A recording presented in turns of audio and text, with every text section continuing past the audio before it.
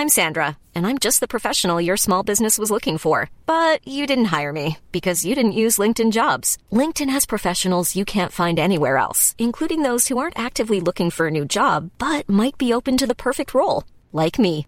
In a given month, over 70% of LinkedIn users don't visit other leading job sites. So if you're not looking on LinkedIn, you'll miss out on great candidates like Sandra.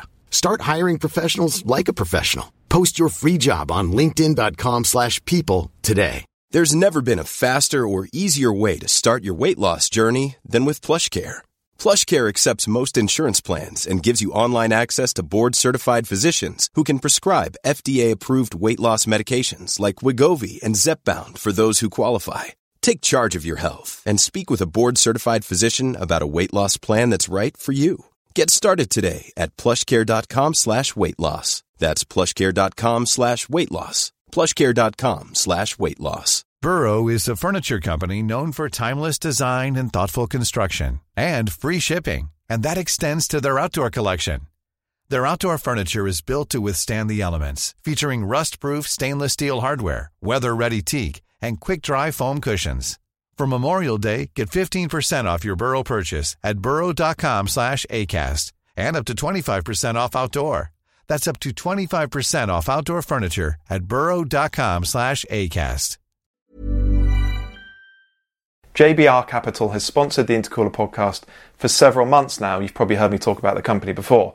In that time, I've come to really understand what it is that makes JBR Capital different to other car finance companies. If I had to boil it down to one thing, I'd say it's this. Car finance is all JBR Capital does. Might sound like a minor detail that, but in fact it's really important. It means JBR Capital has a profound understanding of the car marketplace and of car buyers, an understanding that other finance companies could only hope to have. In fact, that very focused approach is exactly why the company was started in the first place. We recently had Darren Seelig, founder of JBR Capital, on the podcast, episode 106, if you want to go back and listen. And he explained that he started the company when he realised that general finance lenders actually didn't understand cars or car buyers particularly well at all. So he spotted that gap in the market and he founded JBR Capital to fill it. So before you buy your next car, be it a supercar, sports car, classic car, a hypercar or a luxury car, even if it's a brand new car, go and see what JBR Capital can do for you on the finance side. And it really helps us if you tell them that the Intercooler sent you. JBR Capital is authorised and regulated by the Financial Conduct Authority. Welcome to the Intercooler podcast. Welcome to episode 119 of the podcast, everybody. Dan Prosser and Andrew Frankel with you here. And Andrew, we're talking about the great road races, Mille Miglia, Targa Florio, Carrera Panamericana, others in there as well. There's a whole lot to get stuck into. I think for a lot of people, we're going to be referencing a golden age of motorsport. Do you see it that way? I bet you do. It's difficult, isn't it? Because, the reason it's a golden age of motorsport is because it stopped a long time ago, and it stopped a long time ago because people kept dying. Yeah, it was dangerous. Yeah, I do. I do regard it as a golden age of motorsport, and the people. The only thing I find sort of in any way ethically difficult is when crowds and spectators get caught up in it, because as we know that has happened in the past. But I think if drivers, I've always thought this, knowing the risk they take, they're taking on, want to get in cars and do that, then I've always thought that's their decision. And there were some epic events. And just those three that you named, they're some of the most revered races, names in all of motorsport, and it'll be nice to have just to sort of talk about them and the challenge of driving them. Not that even I'm old enough to have done any of them properly, but I've been around all the circuits, and they're just completely different to. I mean, motor racing as we know it today. Compared to what it was when they were doing it, it's almost a different sport, and I think probably rightly so. But there were some epic events back then, which I sort of grew up on them, and the drivers and the histories and so we'll get into all of it. But Yeah, it's kind of sad that they were gone, but they also have no place in modern motorsport. They had to go, didn't they, really? So before we get stuck in, let me just do another website reminder, and we're going to keep pushing this because it's important to us. But our new website went live almost a couple of weeks ago, the-intercooler.com. Go and check it out. It's our new home. It's the Intercooler's new home. You can start take out a subscription, and you'll start with a 1-month free trial. And just as a reminder, actually, for existing app subscribers who are wondering how to get into the website, go to the app first. That's what you need to do. Go to the app first, find the page along the top called website, and then follow the instructions in there. It will take you seconds, and you'll have full access to the website. That's what you need to do if you're an app subscriber. All right, then. Well, let's talk about these races a bit more broadly. I mean, I've named 3 there. There are others, but it's kind of difficult to know where to stop, including road races in this sort of category, because Le Mans was a road race, Spa initially was a road race. What is it they all were. Yeah, what is it that we're talking about really then? I think it's a conceptual thing, isn't it? There's no such thing as a formal definition of what a road race is. I mean, to an extent, the Monaco Grand Prix is still a road race insofar as it's entirely held on public roads.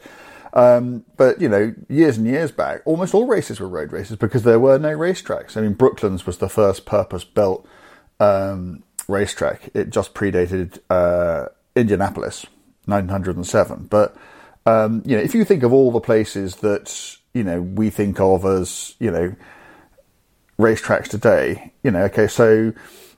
take Spa. I mean, that's just, the original Spa was just a load of roads connected together. Le Mans was exactly the same. So, were the early Le Mans, which, I think the Le Mans was run entirely on public roads until, I'm just trying to think, probably the 70s, when they got rid of the White House corner and produced the Porsche curves.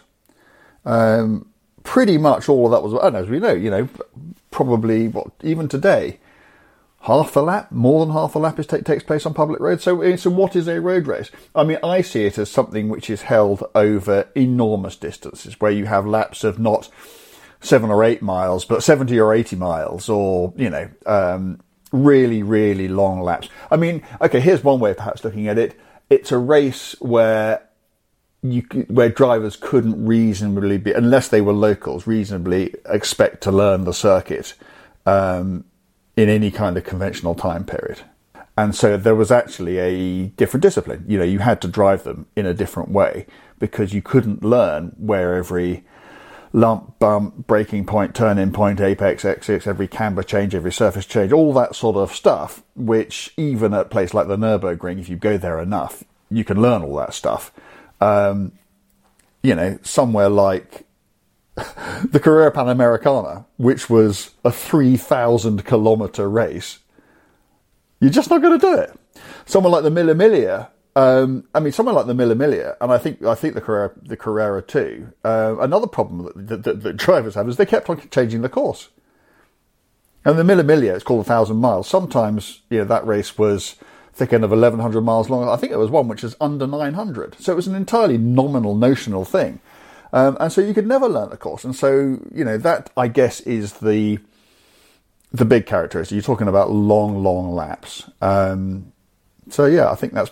And how do you distinguish that from rallying? Well, rallying doesn't have sort of laps, does it? But then again, rallying is still, I guess, today a form of road racing, isn't it? You still got cars, certainly tarmac rallies screaming down public roads, bouncing off trees and so on. So, yeah, but that's how I kind of think about it. I think the fact is all these disciplines of racing overlap slightly, don't they? So the boundaries are kind of fuzzy, but yet we know what we're talking about, and we probably all just inherently appreciate the difference between the Targa Florio and Le Mans. We can see how it's a slightly different discipline, and really nothing exists like it today, at least not on 4 wheels. Because if you go to the Isle of Man at the right time in the summer, and you'll watch motorbikes screaming round the Snaefell mountain course, that has got to be about as close as we get these days, isn't it? certainly when I was there, that's the kind of sense there is a sense of you are watching something from another age. Okay, the bikes are state of the art and and everything else, but when you're sitting at the side of the road and the bikes are coming past you, sometimes not feet but inches away from you, and there is nothing between you and them, and we know about the the tragedies that happen up there. Then you do get that sense of existing briefly in another era, where life was an awful lot cheaper than it is now. And I think, I said so at the time, I think that's the closest you can get to having an idea of what it was like to spectate at a real Mille Miglia, not the rerun they have these days, or real Targa Florio, or the Carrera Panamericana, where there was no safety because the tracks were too long to marshal. You certainly couldn't put barriers up. There'd be they would be marshal posted, and there might be the odd hay bale at well-known accident spots. But you'd also you'd be driving along, and if the local farmer decided he needed to move his cows from one field to the next, that was another thing. Wild dogs, all sorts of wildlife, stray people, and that was all, and the crowds. There was nothing between, there are some terrifying stories that came back from things like the Mille Miglia of drivers just having to drive at three-figure speeds through crowds, hoping they get out of the way. It is all fairly unimaginable, but it happened. It happened. So it's something there's something adventurous and intrepid about this form of racing, but also it's super dangerous. There's no question about that. And drivers are not just up against their cars, up against the competition, not just up against the conditions like they are in any other form of motorsport, but also against the terrain, the environment, the landscape. I suppose it's only rally drivers who still face that sort of challenge these days. But think about a modern rally car. You and I have seen rally cars, have the most unbelievable accidents. I mean, the most, which in any other era would have resulted in, a fireball calamity, and they walk away. Thank goodness. It does happen, particularly with spectators, but in fact, drivers and co-drivers, it's very, very rare, isn't it, these days that that the worst happens. Whereas way back it was an accepted part of, and that's another thing that it has in common with the Isle of Man. It is accepted these days on the Isle of Man that during the course of that event, a number of people will die. It's part of. Nobody wants it, but everybody accepts it, that it is just going to happen. If you want to have an event like that, that is what is going to happen. And back in the days of road racing in cars, it was absolutely accepted that people would die. And they did, in their droves. Not just drivers, but spectators too.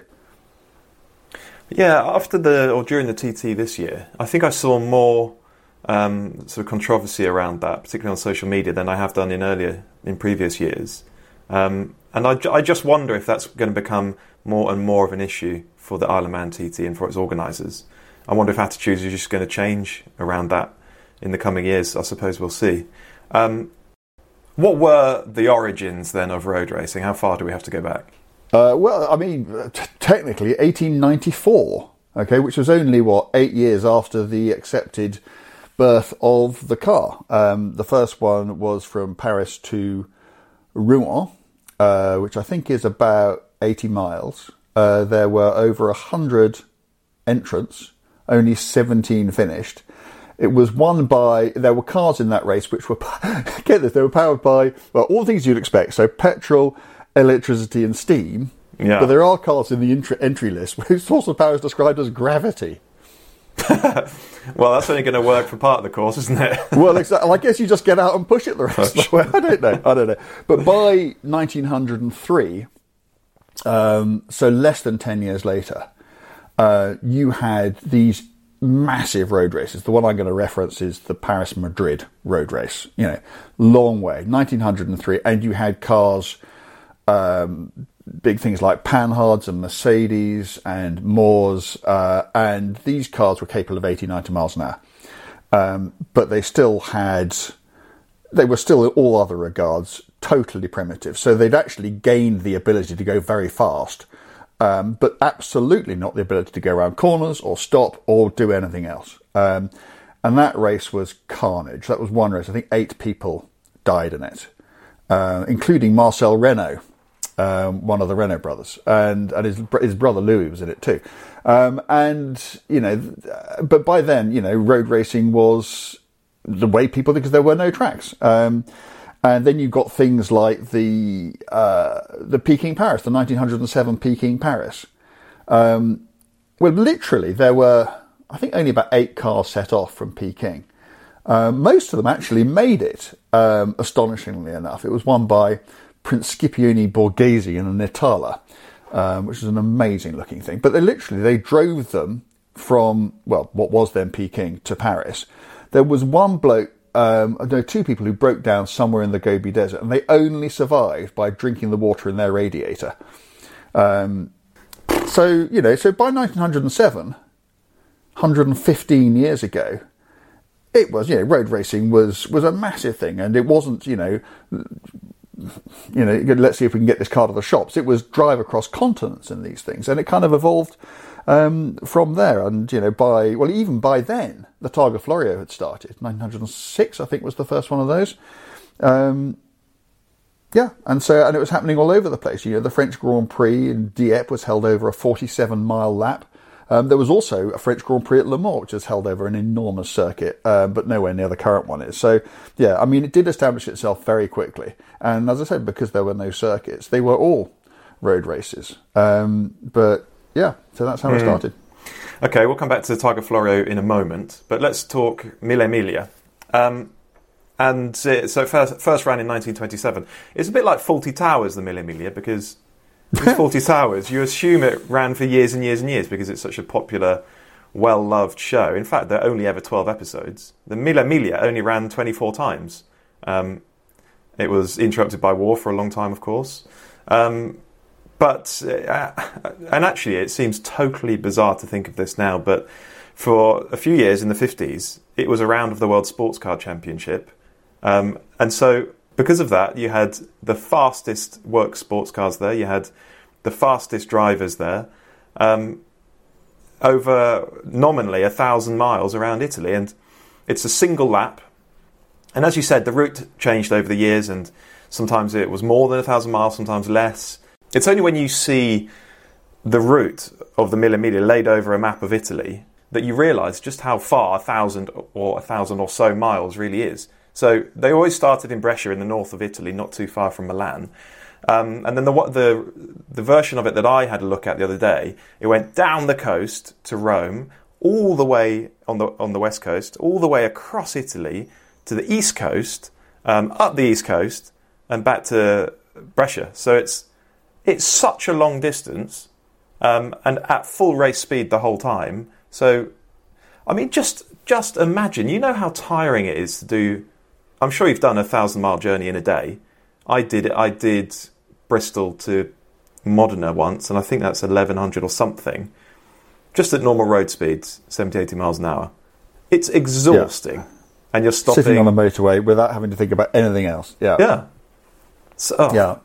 We'll come on to Moss's run at the Mille Miglia shortly. Yeah. But the first one... Yeah. The first Mille Miglia took 23 hours to get round the lap. Yeah, well, it's not surprising, really. What was that in? I knew you were going to ask me that. I can't remember. It would have been Italian. Okay, yeah. I'm going to ask you a question. Go on. How many times did non-Italian drivers win the Mille Miglia out of the 24 runnings? 3. Very good. 2. So Moss Sterling in and 55, Rudy Caracciolo in 1931. I'm not counting here the 1940 Mille Miglia, which was won by BMW, but it wasn't the Mille Miglia. It was like they mapped out a completely different circuit. It did start in Brescia, but never went anywhere near Rome, and it was short. It went from Brescia to Cremona to Mantua and back, it was like a 90-mile lap, and they went round it 10 times. To me, that's not the Mille Miglia. So excluding the 1940 race, it was won twice by non-Italian drivers, and only one other only one non-Italian mark has ever won it, which is Mercedes-Benz, which won it in 31 and 55. So there you go. It was absolutely an Italian benefit, and the point being is that local knowledge was everything. When Moss won it in 55, and I'm never going to come back to it, he did something like 10 laps in road cars and race cars just to try and get his head around the circuit and make those famous pace notes and everything else. Whereas if you'd grown up in that part of the world and you'd been driving those, the advantages that you had in just knowing even bits of the route were insuperable, which is why Italians always did so incredibly well on it. Yeah, I don't think I quite believe that even the locals, the Italians, knew every mile of it, every corner. No, but what they can definitely learn is the bits that you have to know. So the dangerous bits or the pinch points. I absolutely believe that they can learn those bits, and the rest of it they can drive on site. So yeah, it's a huge advantage. They did it time and time again. Someone like Piero Taruffi, who won the last one in 1957. Now again, I can't remember. I think he did his first. He might have done his first before the war. He probably did 11 Mille Miglias. And if you think how many practice laps, and how and the fact that he was an Italian and knew that part of the world well anyway, and the number of times he did it because it was always there, you do just build, even though the course changes, you do just, and even if you don't know all of it, any areas where you know which way that you know as well as I do, Dan, that if you know which way, how much faster you can get around a circuit, the one you don't. It's the difference between being competitive and being absolutely hopelessly nowhere. Yeah, I've been there. So yeah. You could see why, given how long the route was. At its peak, it's estimated there were 5 million spectators. And so you can see why certain manufacturers were keen to do it and keen to try and win it, because it's huge exposure, isn't it? Okay, let's talk about 55 then. This was probably the most famous of them all, do you think, or is that just a British perspective? No, but with that, the only other one which can... Okay, there was 1930, I think, which is the one where Achille Varzi was leading and Nuvolari was gaining on him. And it must have been very late, I guess. It must have been towards the end of it, because to fool Varzi, Nuvolari turned off his lights and drove in the dark. And by the time Varzi realised he was there, he was past and gone. But they're not that. No. So the only possible candidates as being as famous 55 was sadly 57, and only because of the appalling accident that happened to De Portago and Ed Nelson that resulted in 16 people dying. But no, in terms of an actual race, the 55 is head and shoulders, knees and toes, the most famous of them all. Not just because it was won by Sterling, but because it was won in a record time that was never beaten by anybody. So yeah, definitely. So yeah, Mercedes-Benz works team, the 300 SLR, which as we know was not a development of the 300 SL, despite the name. It was a W196 F1 car with a different body on top. And a bigger engine, but yeah. Yeah. So, that is a serious, purpose-built racing car. And, of course, there's Dennis Jenkinson, in the co-driver's seat, as the navigator. And it's sometimes said, I think, isn't it, that this was the invention of pace notes, rally pace notes as we know them today. But that's actually not true. Similar systems had been used in the past. But I don't think there's any question that this method they came up with, Jenks and Moss, was one of the reasons. Except this is one of the great Mille Miglia myths. Moss had nothing to do with the notes. I don't think that Jenks did. There's a bloke called John Fitch, who is a bit of a hero of mine, an American race driver. And he was due to drive in the Mille Miglia. And he had the idea of having a navigator to help. And he had the idea of creating pace notes for that navigator. And he led both the idea and the Navigator to Sterling, because he knew he was in a standard 300 SL showroom car, so he knew he had no hope. And so, in an act of incredible kindness, he had the idea and he had the Navigator, and he gave both to Sterling. And then what happened. So, I mean, there wasn't an intercom between them, so they devised a series of hand signals, which Jenks would clearly, he'd deploy the right hand signal for what was coming up, and Moss would drive to that. And they had you can find pictures of this online. They called it the toilet roll, a mechanism for unrolling this scroll that contained all the notes for the entire route. And that's how they did it. And without that system, without that navigator, there's no way Moss would have been able to compete with the locals who had that local knowledge, as we've been discussing. So that was, I mean, that the car and Moss's driving is clearly what won it for them. Just imagine being Jenks sitting in that thing. I'm not a good passenger at the best of times, but can you imagine how exhilarating it would have been to witness firsthand? That's one word for it, yeah. One of the great feats of driving.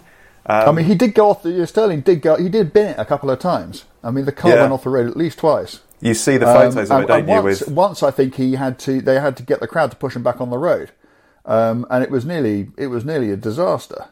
But Jenks was one of those.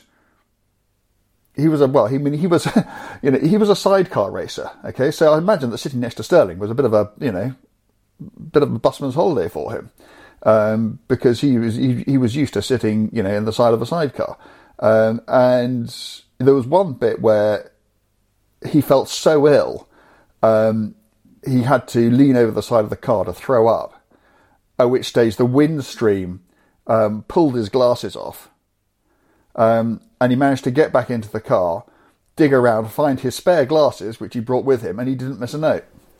Wow. Yeah. And don't go thinking that this was 1955, so they're not going that fast. Do not be fooled. They were doing at times 170, 180 miles an hour. Yeah, about that. Almost exactly that, yeah. So 175. Really I think 175 was the sort of documented top speed of the car. Which, the fact is, they averaged. I mean, they did it in. I should have looked this up. I used to know 10 hours, 7 minutes and 48 seconds. Oh, I was going to go 10. 992 miles. Yeah. Average of 98.4 miles an hour, something like that? Yeah. Yeah. Okay, so they averaged, so that's how fast they went. And that includes the time when they're stopping to change tyres, fill it up with fuel, check it out. I think Sterling had to have a pee at some stage. And they still averaged, so actually on the road running time, their average speed was well over 100 miles an hour. So, that's how... For 10 hours? For 10 hours, which was much less than half the length of time it took to complete the first Mille Miglia. Yep. 10 hours. And then after that, Sterling he did all the sort of victory stuff. He then went to the Mercedes-Benz party that evening. And having been to the Mercedes-Benz party, he drove to Stuttgart. That's bananas, isn't it? That's just Sterling. Sterling, and also I think Fangio gave him some quite exciting pills. Oh, right. Which Sterling used to talk about. So yes, by any modern standards, he wouldn't have been allowed in the race. But back then, people, because you had to, didn't you? I mean, imagine, driving on your own for 10 hours. In a normal road car on a motorway, you'd be tired at the end of that. Imagine racing, around a course with several thousand corners. No one to take over the driving. You're probably a bit wired. You probably didn't get much sleep the night before, and then you go and do. Of course, you'd have to have something to keep you, from, passing out of the wheel. Frankly. Do you know, I didn't quite appreciate this until I started looking it up last week. But at this point, Moss was yet to win a World Championship Formula One Grand Prix. Yeah.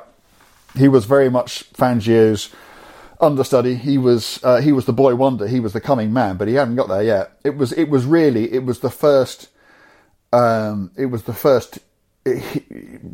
international massive win of his. Yeah. And it really did set him on course for greatness. I mean, he won the British Grand Prix very shortly after that. But no, you're absolutely right. He hadn't won a Grand Prix. So it's a breakout performance for him, isn't it? Yeah. Yeah. And also, 24. Fangio was in that race in a similar car, and he didn't have a co-driver, which was his decision. And actually, I think it's almost a moral decision, wasn't it? I think he lost a friend who was navigating. Urrutia, 1938, I think, and some big road race before the war. You're absolutely right. And so he preferred to drive alone, which is on a race, particularly the Mille Miglia, more than any other race there's ever been. Probably that's a huge disadvantage. He did have technical issues with his car, but he finished 32 minutes behind Moss. Yeah. But Sterling would say that Fangio was better than him in a Formula One car. But in a sports car, Sterling was just better than Fangio. That's quite a thing, isn't it? Yeah. Wow. What a performance. And people think now that car, 722, Moss's 300 SLR, is maybe the most valuable car in the world. I think it has to be. Well, I mean, it's kind of that or the Uhlenhaut Coupe, but there's only one 722 and there are two Uhlenhaut Coupes. Yeah, must be the most valuable car in the world. Bloody hell. What an event that was. All right, let's move on. Targa Florio. Yes. On Sicily. One last thing. Go on. I just want to, because I have no way of proving this, but I just have one last thing, just a little thing to plant in your head. Okay, so in 1957 the race ends when Deportago's Ferrari has a puncture and he goes off the road and into the crowd, and 16 people die. That meant that over the entire duration of the Mille Miglia, I think 56 people died in those 30 years, 24 races that they had it. I have often wondered how many people would have died on those roads during the normal course of stuff if there hadn't been a Mille Miglia. How many road traffic accidents over that 30-year period, over that 1,000-mile route? During that time, I don't know. It may be that the Mille Miglia saved lives. It may be that fewer people died as a result of those roads being closed than would have done had they been open. I don't know. It's very possible. It's an interesting point.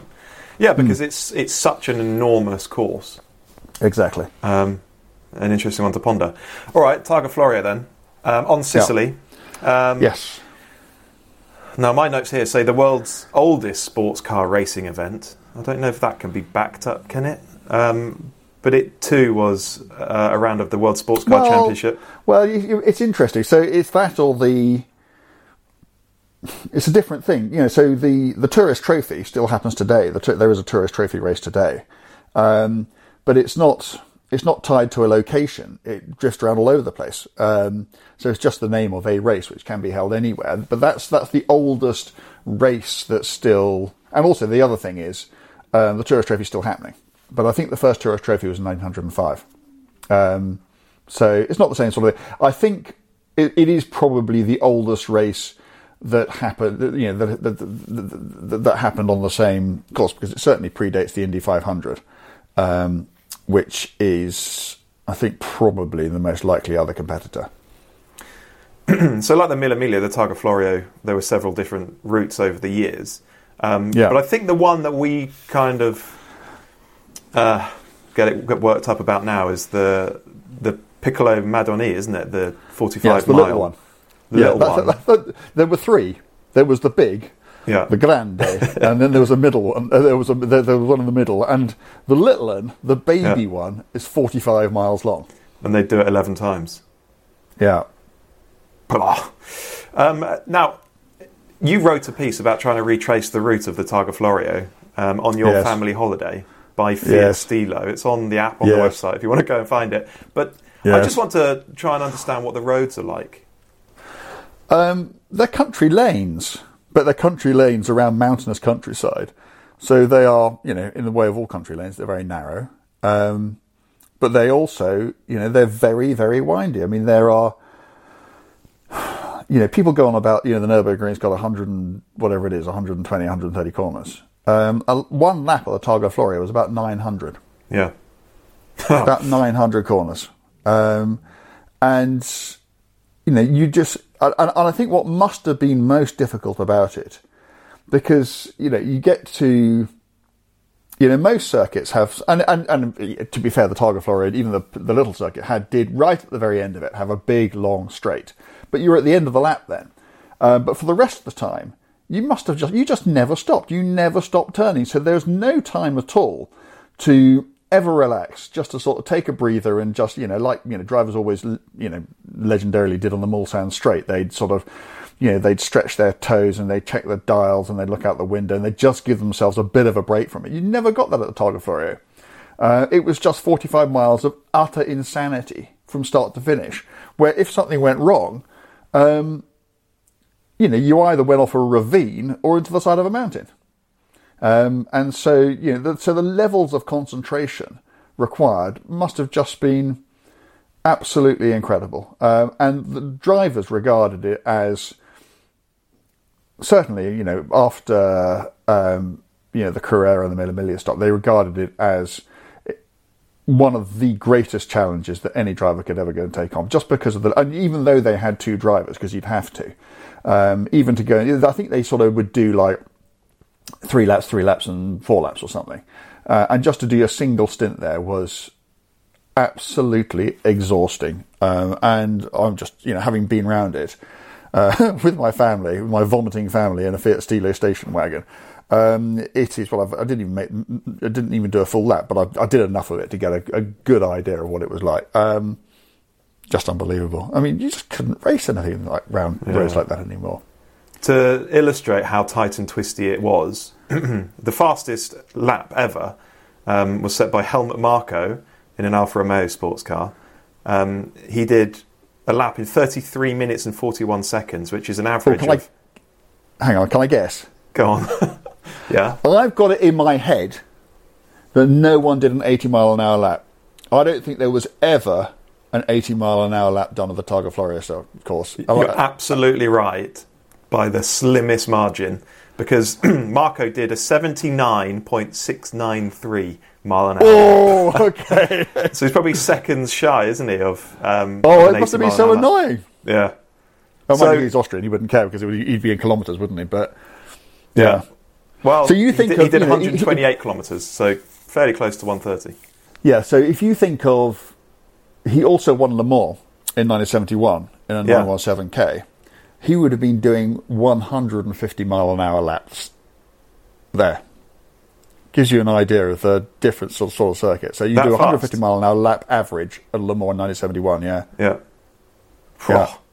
Yeah, so that is a huge difference. And 70 miles an hour slower at the Targa Florio. It's also, I'm sure, the reason that actually... And any death is obviously appalling and tragedy, but so few people died on the Targa Florio. It ran for much, much longer than any of the others. Because it's just not that fast. It just wasn't that fast. It started in 1906. It was last. It basically died. It didn't quite die. It lost World Championship status in 1973, after the 1973 event, because the FIA mandated that all circuits that were part of the World Championship had to have barriers. And clearly you couldn't put barriers up around that course. So it lost World Championship status in 1973, and then it ran, I think, until 77 as a sort of national event, before it just sort of died completely. And I think in all that time, in 70-something years of running that event, obviously less the war years, I think only 6 people died. That's very different to some of the others, isn't it? Well, where 6 people was a perfectly, normal head count for a single race. And certainly something like the Carrera Panamericana, which we will come on to, or any of those early road races. So to illustrate a little bit further how difficult it was to learn this Piccolo circuit, and again, presumably the locals had a huge advantage there. And they didn't have navigators, so they would share a car with another driver, with a co-driver, but separately. So you didn't have someone in the car with you telling you where to go, like Moss did on the Mille Miglia. Mel Nichols wrote something that was illuminating. He wrote something for us on the app and on the website. He went to the Targa Florio in I guess it was in the early 70s. He drove a Corvette around there. But he also sat in a Ferrari Dino with Brian Redman, who was recceing the lap. So this is before the event one year. And this is the snippet I want to read out. Just as a hard-driving Redman, who'd won the 1970 Targa with Joe Siffert in a Porsche 90803, was pronouncing that he'd at last remember which way the turns went, we darted into what he reckoned was a fast right-hander. It tightened back in on itself hard. "Oh, Christ," exclaimed Brian, arms flailing as he flung the Dino around in a lurid slide. "This bloody circuit." So, the guy who won it still wasn't quite certain which way it went. The other thing I would say, which actually, and Redman is the perfect illustration of this, which gives you an idea of just how different things were back then. I think it would have been 71, also in a 908.3. He binned it, and he had an enormous accident. There was a big fire. He was badly burnt. He got out the car, and he was eventually ended up in a clinic. It took Porsche 12 hours to find him. Yeah. And that was only when Pedro Rodriguez and Richard Atwood walked into a local clinic, and there he was. And there he was. And of the car, he told me this, of the car, all that was left was a hole in the ground with a crankshaft in it. Oh my God. Wow. So, I mean, the idea that you could simply lose your driver. So, if you just say, "Bye, Brian," off, and he heads off in his lap, and you don't see him again. You have no idea what's happened to him. He's just gone missing. And you find him presumably sometime in the early hours of the following day, badly injured in some clinic somewhere. I can't imagine it. It's I really unthinkable now. It really is unthinkable. Do you know what? Moss won that one in 55 too. He did. He did. Yeah. What a year that was for him. What a year. Okay. Should we move on to the Carrera Panamericana then? Yeah. Yeah. This was the daddy of road races. This made the Targa and the Mille Miglia look like small beer by comparison. I mean, it was. Yeah. I mean, there's crazy, there's nuts, there's totally tonto, and then there's the Carrera Panamericana. It was insane. It only ran a few times in the early 50s. Maybe it was too insane. And it was, people who competed in it considered it to be the most dangerous race of any type in the world. So more than 2,000 miles. And the Pan American Highway runs almost the entire length of the American continents, doesn't it? It does. It runs from Tierra del Fuego in the south. I mean, other than the Darien Gap, up to Alaska. Yeah.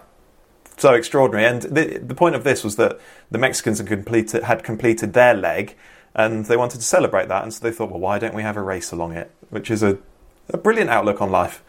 So it's a couple of thousand miles long, and it went from border to border, so all the way through Mexico. And it was an utterly, utterly mad event. There are a couple of famous stories. Well, a bloke died, kind of set the tone, a bloke died on the first stage of the first section of the first ever event in 1950. Bloody hell. Yeah, so that did set the tone, didn't it? Let's talk about 1952, when Kling and Klenk won in Mercedes W194. And this is, I'm sure you've heard this story before, all of you listening. This was when they were running along at 120 miles an hour or something, and Kling, driving, failed to spot vultures sitting by the side of the road. As the birds scattered at the roar of the 300 SL, one went through the windscreen on Klenk's side, smashed him in the face, knocked him unconscious, and he woke up fairly soon after, I imagine, bleeding badly from facial injuries, and he ordered Kling to carry on, keep going, until their tyre change 43 miles later. And you've just had a vulture. Of Kling, absolutely covered in blood. Yeah. And so they got to their tyre stop. They eventually had steel bars, 8 vertical bars fitted down the new windscreen to stop it happening again. And discussing the size of the dead bird, they agreed that it had a minimum 115 centimetre wingspan and weighed as much as 5 fattened geese. So it was a monster, this thing. Oh, goodness me. Imagine how much that hurt. And they still went on and won the thing anyway. I want to read this story, which was written by Bobby Unser. It's in his book. And this was when he was a young man competing in the Carrera Panamericana alongside his father. And it goes like this. On the second day, we were in 17th and coming up to pass the car of millionaire Carlos Panini and his daughter Teresita. She was the registered driver. However, Carlos was behind the wheel instead and was in ill health. He shouldn't have been driving. He didn't even have a driver's license. The rules were that the slower car was to allow the faster car to pass if the faster car honked its horn. We were in the mountains and I came up to Carlos and honked, but he wouldn't let me pass. This went on through about 10 turns with Carlos blocking me each time. We were probably doing about 90 miles per hour at this point. The next time I tried to pass him, he bumped my front right fender, which almost pushed me off a sheer cliff to the left that was some 500 to 800 feet down. My left front tyre went over the edge, but fortunately I regained control of the car. Carlos overcorrected his car to the right and went straight into a solid rock wall. The car exploded on impact like an egg hitting a sidewalk. I didn't know it at the time, but Carlos was killed instantly. One of the rules of the race was that if you stopped to help anyone, you were automatically disqualified. Seeing the explosive impact, I wanted to stop to help, but Daddy told me to keep going. He knew the rules and told me that people were there to help. That was hard for me. I slowed down to about 15 or 20 miles per hour. He insisted that I keep going, and grimly I did. I'll give another little insight into this. In the 1951 race, it was actually, by Carrera standards, it was quite good on the head count. Only 3 competitors died. But 750 cows died. What? 750 cows, because basically the marshals, if they saw a cow so much as moo in the direction of the road, take one step, they just shot it. Shot it. Oh my God! It's amazing what attitudes were like back then. 750 cows. It is just. It's yeah. So I mean, I've done the route in a Benz. In fact, I drove some of it in the W194 that came second in 52. And what I just remember is you're going over these high mountain passes, and probably my most abiding memory of it is on the apex of the hairpins when you've got these incredible drops of thousands of feet. They're just crucifixes. Oh my God! All around the exit, all around the edges of the road, where over the years, people have just failed to stop, and that was very, very sobering. Indeed. And the speeds at which they were going. So the last one, I understand why they stop it. The last one. So the first one was in 1950, was won by a bloke with a brilliant name, Herschel McGriff. And Herschel McGriff in his Oldsmobile won at 76 miles an hour. By 1954, Umberto Maglioli in a works prototype Ferrari averaged 107 miles an hour. So it was just getting faster and faster and faster. 8 people died that year. The previous year, 1953, 9 people had died. And it was just insane. And I suspect if it had continued sooner or later, you would have had an absolutely unimaginable calamity. So it kind of, people say, if you read books about it, they'll say it wasn't worried about safety. It was much more to do with financial and political considerations that it got stopped. I don't know how true that is. But yeah, so it ran 5 times between 1950 and 1954. And that was that. Bloody hell. I mean, no wonder. No wonder it got binned. Even if, I don't know, doesn't bear thinking about really. Well, that's the great road races. An amazing era, but unspeakably dangerous. Okay, well, let's leave it there then. We've got a listener question coming up. Before that, please remember to rate and review the podcast. Subscribe or follow wherever you listen to your podcasts. Please do that. It really helps. You have been doing it, but keep going. Also, thank you to JBR Capital for sponsoring the podcast. You'll find contact details in the description below. But if you're looking to buy a new or used car with a value greater than £25,000, go and see what JBR Capital can do for you on the finance side and tell them the Intercooler sent you. So this week's listener question comes from Mike Smith. It's a simple one. What makes a good driving shoe? What makes a good driving shoe? Yeah. It's two things. It's size and it's material. So, it depends what kind of car you're in, but most driving shoes are quite narrow. And so, because you tend to get, in certain, cars like Caterhams and that sort of thing, they tend to have quite cramped footwells. And you absolutely don't want to be treading on two pedals at the same time. In my case, I can only drive it either in socks or in race boots, because the pedals are so close together. And the reason for that is, well, A, it's quite cramped down there, but B, you need to be able to heel and toe in those things. So they put the pedals close together. But also the material is quite important. You need to be able to, so this sounds, well, what's the word? Don't know, but pretentious. But you need to be able to feel the pedals. You need to, you do. It's a sensory connection to the car. And if you wear big, squishy training shoes, which soak it all up, there is. You'd be surprised by how much feel for what the car is doing you lose through your feet. So you want a good hard sole which is going to transmit the feel of the pedals to you. They need to be comfortable. One of the things that I think that shoes don't do, particularly somebody who drives old cars and old race cars and things where heel and towing is actually not just desirable but crucial, is when your foot goes across to blip the throttle. Certainly the way that I do it, I always end up doing it with the side of my foot where there isn't a hard sole. And if you're doing a very long race and you're doing like a sort of 1 hour stint, it can end up being quite painful.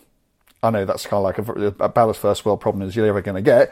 But if there was just a little bit of sort of, I don't know, rubber or hard material specifically designed for that bit of your foot, rather than just using the soft fabric at the side and the top of the shoe for it, that would be better. But other than that, no, they just need to be the right size and made of the right stuff.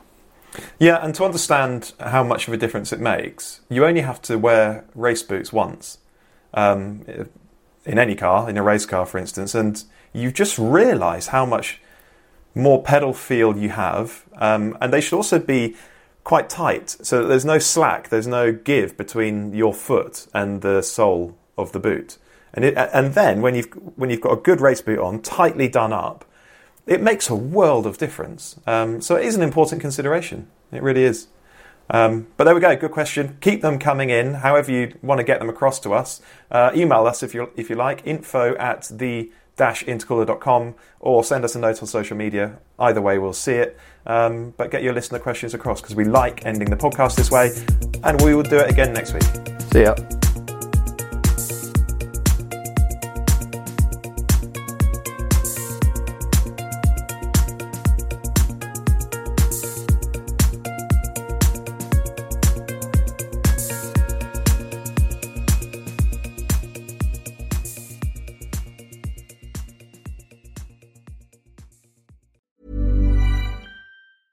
Imagine the softest sheets you've ever felt. Now imagine them getting even softer over time. That's what you'll feel with Boll & Branch's organic cotton sheets. In a recent customer survey, 96% replied that Boll & Branch sheets get softer with every wash. Start getting your best night's sleep in these sheets that get softer and softer for years to come. Try their sheets with a 30-night guarantee. Plus, get 15% off your first order at bollandbranch.com. Code BUTTERY. Exclusions apply. See site for details.